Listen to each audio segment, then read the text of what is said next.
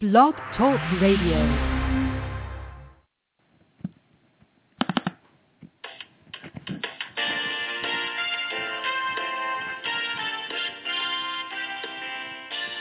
Good evening and welcome to the Coffee Clash. The Coffee Clash and Special Needs Talk Radio Network feature outstanding programming for the special needs community. Our team of hosts provide educational interviews. Our shows are not designed to provide listeners with specific or personal medical, legal, or professional service or advice.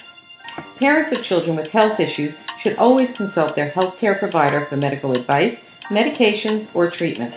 Any show discussing rights and law for special needs children and special education are presented as general information and not legal advice.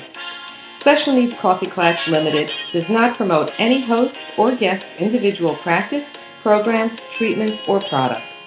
We thank you for joining us and are proud to provide excellence in broadcasting for the special needs community. And now, on to the interview. Good evening. My name is Dr. Richard Selznick, and I want to welcome you to School Struggles. I am proud to be a part of the Coffee Clutch team.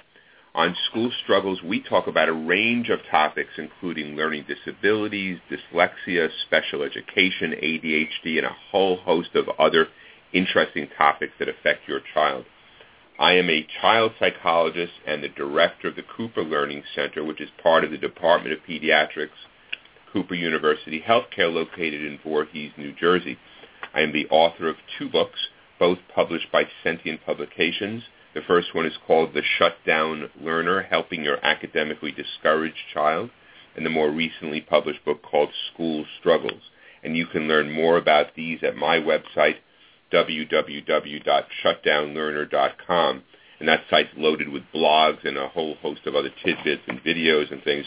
The books are available on Amazon and Barnes & Noble, and through Barnes & Noble.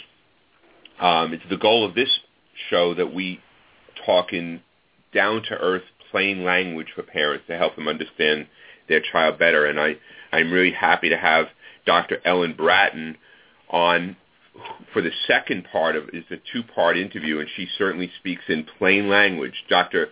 Ellen Braaten is the director of the Learning and Emotional Assessment Program called LEAP at Massachusetts General Hospital and assistant professor of psychology at Harvard Medical School. She's the co-author of Straight Talk About Psychological Testing for Kids, and she lives with her family in Boston. Dr. Braaten's new book is called Bright Kids Who Can't Keep Up, and it's how to help your child overcome slow processing speed and succeed in a fast-paced world. So, Ellen, welcome again. Thank you. It's great to have you aboard for part 2. In part 1, you enlightened us about the role of processing speed, and it's it's a complicated topic, but I think you covered a whole host. You covered a lot. You covered a broad range, and I'm really looking forward to talking about the what to do's. But before we get into that, one question I had left over from that interview was the notion of cognitive tempo, which is something that comes up a lot as a term. Are they the same, or is there something different? Are they basically the same idea? I think, my understanding is it's basically the same idea, but again, we're kind of talking about 2 things that are sort of poorly defined. Like, we can't just point to one specific thing. But I kind of think of, when people use the term sluggish cognitive tempo, I kind of think of it as the same sort of thing. Yeah, me too. Me too. And the biology, I would think, would be very similar, where, it's in terms of how our brain processes information. And again, we don't have a perfect idea about how that works, but we do have some thoughts about how that happens. Again, before we move into the realm of intervention and accommodation, in both of your books, you talk about this comes up a lot in my world, I'm sure yours, the differences between, in a sense, public school testing, special education testing, and private testing. Can you comment briefly on those, the differences, a little bit of the strengths and weaknesses of each? Yes. Well, I think that the major difference between the two is that the goal of educational testing at school is to figure out how to best educate that child within the context of the school, within what the school has to provide, basically. Whereas a private evaluation, the goal is really to find an appropriate, an appropriate diagnosis that will direct treatment. And so the goals are very different. So a lot of times parents will say to me, well, my school didn't tell me. I had testing at the school. They didn't tell me my child had dyslexia. They didn't tell me he had ADHD. Well, that's really not the school's job to do. It's the school's job to look at, okay, this is the testing that was done. Here's how we can best educate that child. And by best educate that child, it doesn't mean that they need to provide the child with a Cadillac. It means that they have to provide them with a car that drives.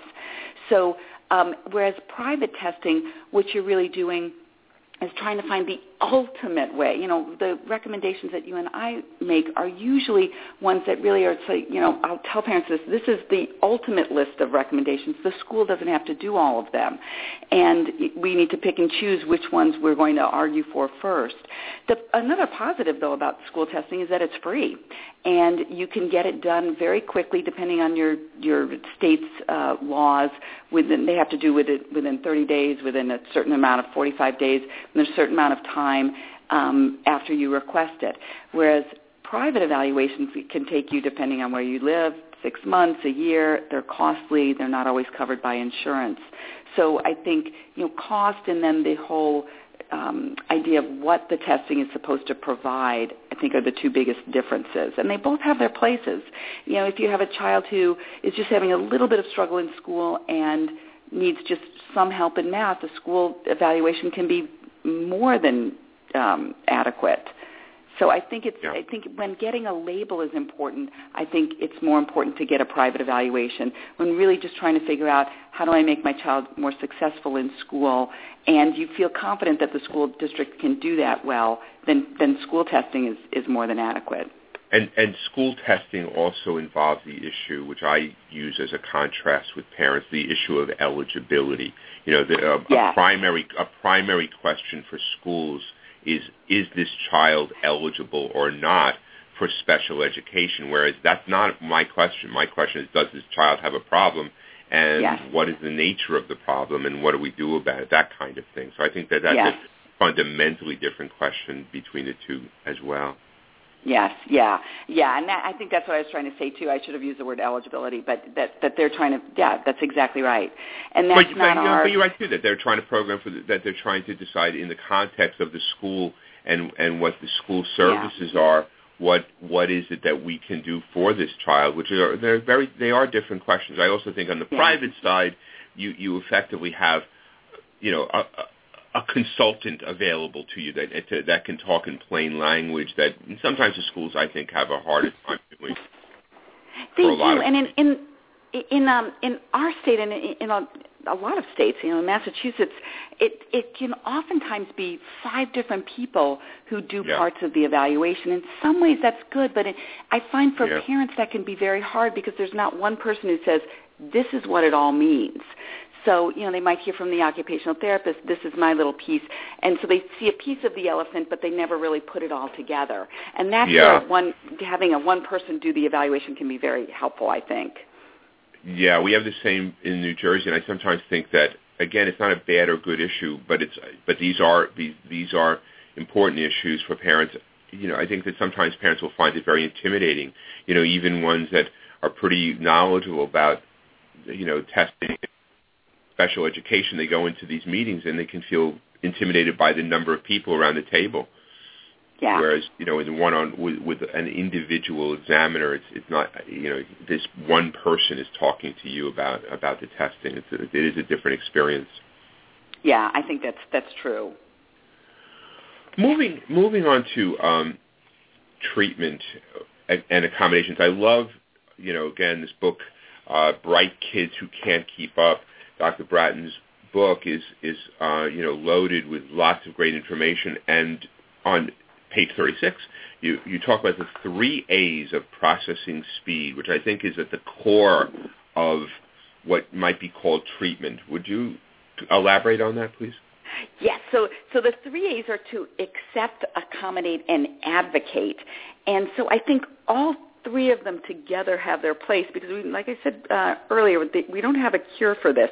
So in terms of accepting, I think what we were just talking about is the key to starting to accept, which is to get more information about what your child's learning profile is like so that you can better understand who they are as a person. And we were talking about that in the earlier segment, that understanding that this is my child's speed is the first way of it's acceptance, but it's also almost accepting them. Almost you have half of the battle won in a way, because you're like, okay, I'm not going to be able to change a lot of this. And so that sort of gets you into the idea of accommodating, which is the second A of processing speed, which is, okay, I've accepted this. My child is never going to be the fastest kid in the classroom. So how do I accommodate his environment to better meet his needs? So it can be accommodations like extra time on tests, or allowing more time in the morning to get things done, or teaching them how to be more efficient. We were talking about that before too. What's the most efficient way of approaching different kinds of tasks, and helping them overlearn those sorts of things. And then third, being able to advocate for oneself is really important. And I think that because these kids, I just find, are very often misunderstood by their own parents and by their teachers and school administrators, because they don't look like they're paying attention, or because they're not getting the work done. The assumption is you didn't do the work, you didn't care to get it done, or you didn't work hard enough. That they have to learn to advocate for themselves. They have to learn to be able to articulate what it is that they need from the environment, and be able to know that this is going to take me too long, or this is going to, I'm not going to be able to get this done in time. How can we do this in a way that's going to make it better for me? And so those three things together, and when a child's younger, I think the parent has to become the advocate for the child. But the goal is to make the child more successful as they go on by advocating for themselves. And, this is funny. I was talking in your other segment about my son, who's now 20, and he was working he's taking a summer school class. He was taking some classes over the summer, and had said he was working with an academic coach, and she had wanted him to take 2 classes for this 4-week session. He said, no, I think it was a 3-week session. He said, no, I really couldn't. And she's like, no, you can. And for the first time, I really listened to him, because he said, I cannot do 6 credits of college in 3 weeks. And it was funny, because he wound up getting an A on the one class that he took, and would not have done that had I sort of forced him to take 2 classes. So boy, that's such a great point. I want to punctuate it. In a sense, really listening to the child and or the grown child's own understanding of what he or she needs, and what their own intuitive understanding is really important. Yeah, it really is. And here, like I said, I'm in this field, and it's still hard. So I can only imagine how hard it is for a parent who doesn't see this every day. In other kids. So, what are some signs of acceptance? You said something like, I know that my child is not always going to be the fast. Are there other indicators that a parent is kind of starting to show acceptance? That's a good question. I think within a family, there usually is That's a good question. I find that there's oftentimes one parent who is more accepting than the other. And so oftentimes, this isn't going to quite answer your question, but what I oftentimes see is there's one parent who kind of understands or makes accommodations naturally for a child, sometimes too much. And there's a parent who is just the buffer. Oftentimes the father, but not always, who is saying, I just think he's lazy, he's just not trying enough. And I think that sometimes in acceptance, it's about sort of letting go that your child's going to be exactly who you want them to be. And I think every parent has to do that with every child, regardless. I think with these kids, or even, all kids with disabilities, parents have to confront that earlier than they do with other kids who don't have bumps in the road like this. And so I think sometimes acceptance sort of means letting go of the child you wish you had and enjoying the child you do have. Right. And I also think that sometimes in some parents, accepting means accepting something in yourself, because sometimes the parent who has the most trouble accepting is the one who sees himself in that child. And so I think being, sort of embracing who you are also helps you accept your child. It sounds sort of trite, but I think it's true. Yeah, no, I think that could be showing a kind of deep level of acceptance where you're, able to look at your own self in relation to the child. What about these brain training programs? I'm not talking about any one specifically, but I would think that people seem to gravitate toward them. I have parents contacting me now, well, should I spend a lot of money on this brain training program? I haven't known yet there to be the fix for this kind of thing, so I'm a little skeptical still about them, but what's your sense of it? I feel exactly the same way. The research just isn't there for this, and it's a lot of, I just feel like the time would be better spent until we really know this works. Their time would be better spent doing other kinds of things, like, for instance, tutoring that helps them become more efficient at study skills and those sorts of things, because every moment is precious with these kids.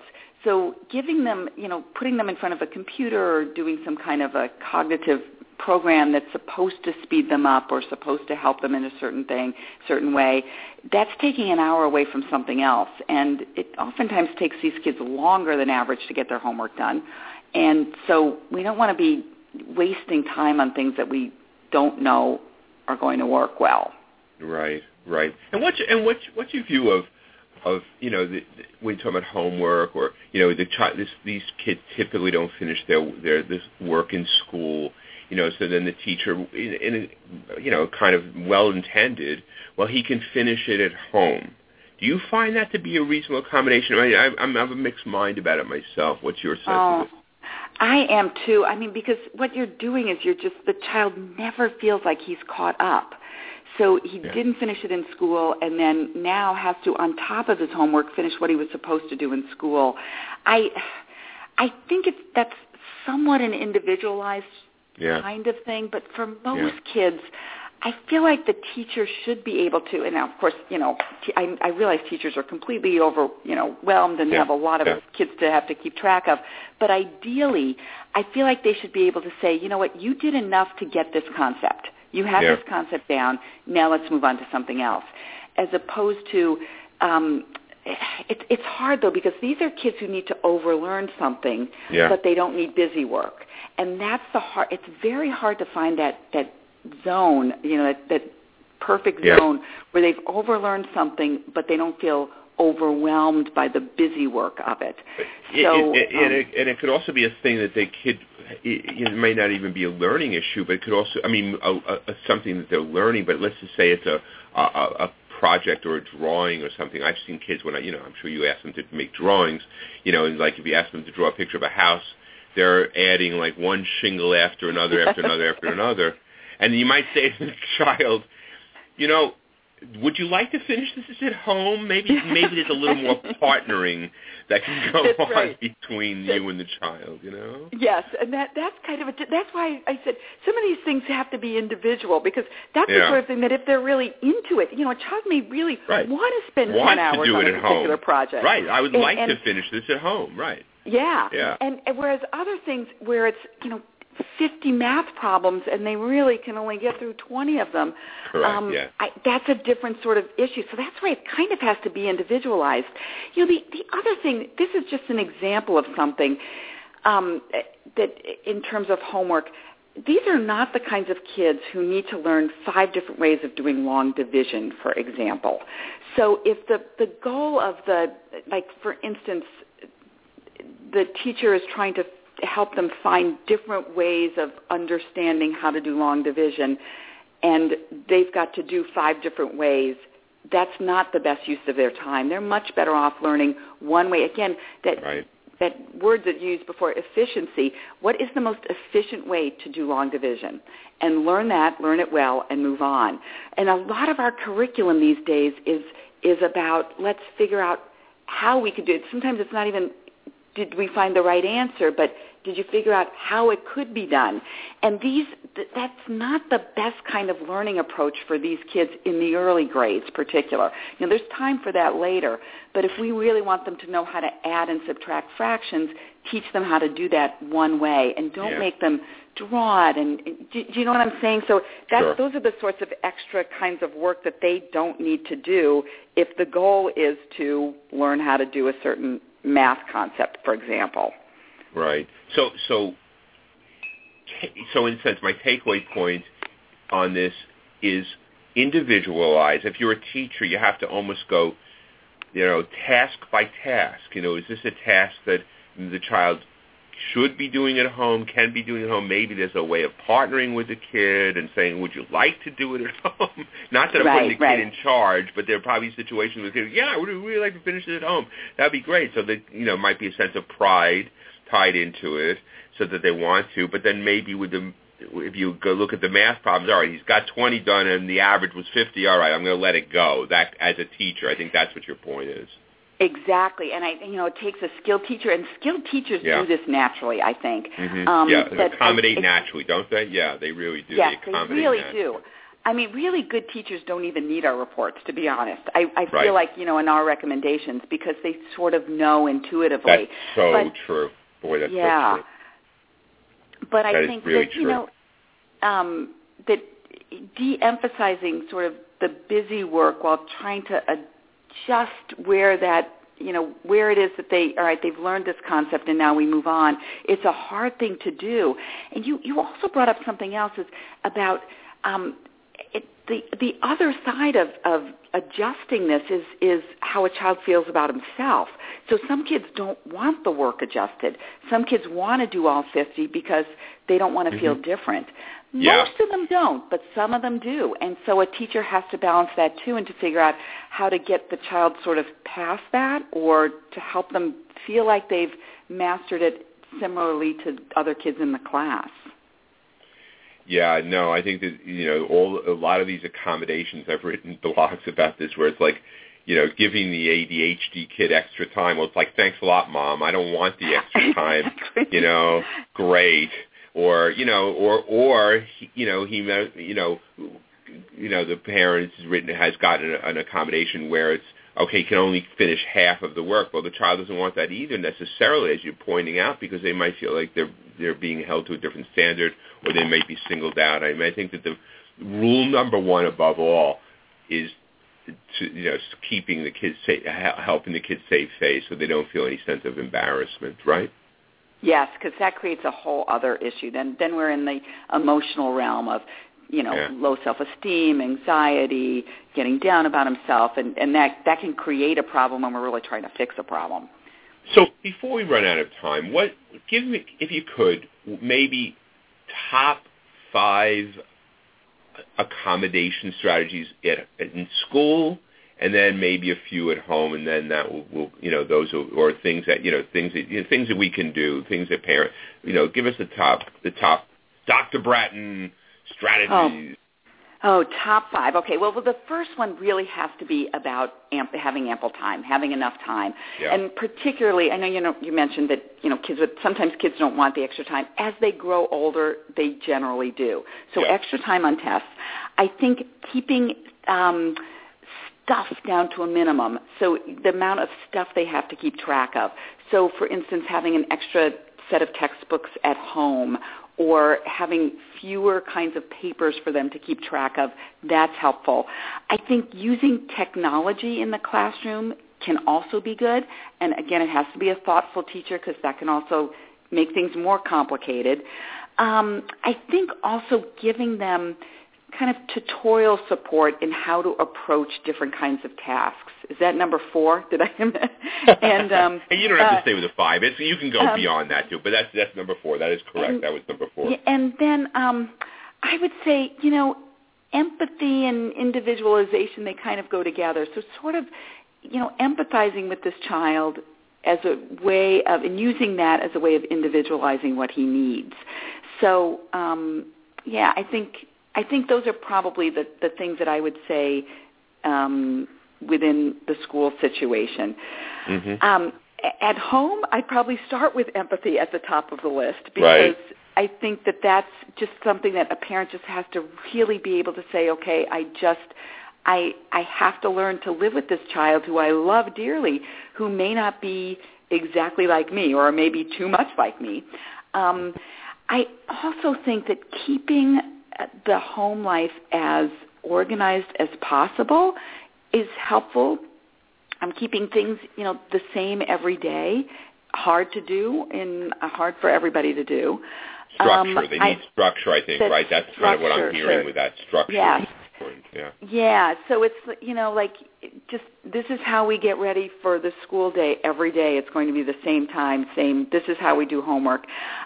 I also think, and you remarked earlier about I'm a fast talker, I think changing the way you talk to your child is important, being cognizant of how much you give them at one particular time is really important, and especially if you're the parent who may be faster than the slower processing speed child, and making sure that they understand then what it is you've asked of them to do. And then I think,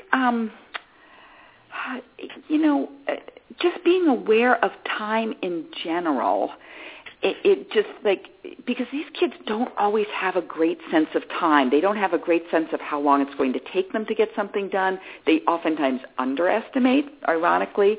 And so I think keeping them aware constantly of, we have this much time. It's 5 minutes till dinner time. Now you have, 45 minutes for homework. I think that is a really good marker for them. And then I think also just learning to be, having them watch you be an advocate for them, I think is important too. And being able to balance as a parent, advocating for them while not just cutting them too much slack. And that's a tough spot to be in. But I think if they can see you talk about them in a way that supports them while holding them still to a high standard, I think is a good thing for kids to watch. I think that modeling helps them be able to model to be able to advocate for themselves eventually. Yeah, great points. I was thinking about something as you were talking about the fast talking parent who may take this and think, oh, so I have a child with a processing speed problem. So you want to not be demeaning to your child. Now we are going to the park. You don't. Right. You don't want to be put into that. And what I mean by that is here's the fast-speaking parent would be, we're going to the park, go get your shoes. Right. I'm going to meet you in the car, and we're going to stop for ice cream on the way, so don't forget, that sort of fast speed. It's more like, we're going to the park. What do you sometimes need? with the comedians that talk about talking to people in a foreign language, we are now at the ball game. And then I want to put in the last point, which you have in here, you could also elaborate on, you talk about, and I talk about this a lot, I think reducing, if you can, these kids can pull for irritation, as we talked about in the first interview, for lots of reasons. So trying to keep a little bit of a lid on the yelling that goes on from a parent point of view. Yes, I didn't bring that up, and that's a very good point, because what happens with these kids, and it's so easy to yell. I mean, it's just so easy to get frustrated. But what happens is eventually it slows them down. It makes them anxious. Yelling is just overwhelming because you've got the emotional component. They're trying to process what's going on with my mom or dad. Why are they doing this? And they're usually talking fast and throwing a lot of things at them. It's the wrong thing to do. Parents do it all the time. But I think being aware of when that happens is so important. And I think that's where that acceptance comes into play. It's sort of like, okay, I'm not going to yell right now. He can't help it. We're going to figure out how to fix it. And that's a really good point. Yeah. Well, Dr. Braaten's been a great guest through the two interviews. I'm just going to give the parents just a little taste of what's in her book, Bright Kids Who Can't Keep Up. You have chapters such as, if my kid is so smart, why is he so slow? Or chapter 2, my child doesn't seem to be able to keep up. Now what do I do? Or another chapter. So what exactly is processing speed? And then you have other chapters such as processing speed in the family, processing speed at home and in the classroom and with social relationships, and pulling it all together. So both of her books, Bright Kids Who Can't Keep Up and Straight Talk About Psychological Testing for Kids, are really great down-to-earth guides. I will be recommending them a lot. And once again, Ellen, please give people a little bit of a sense of how to get a hold of you and your program.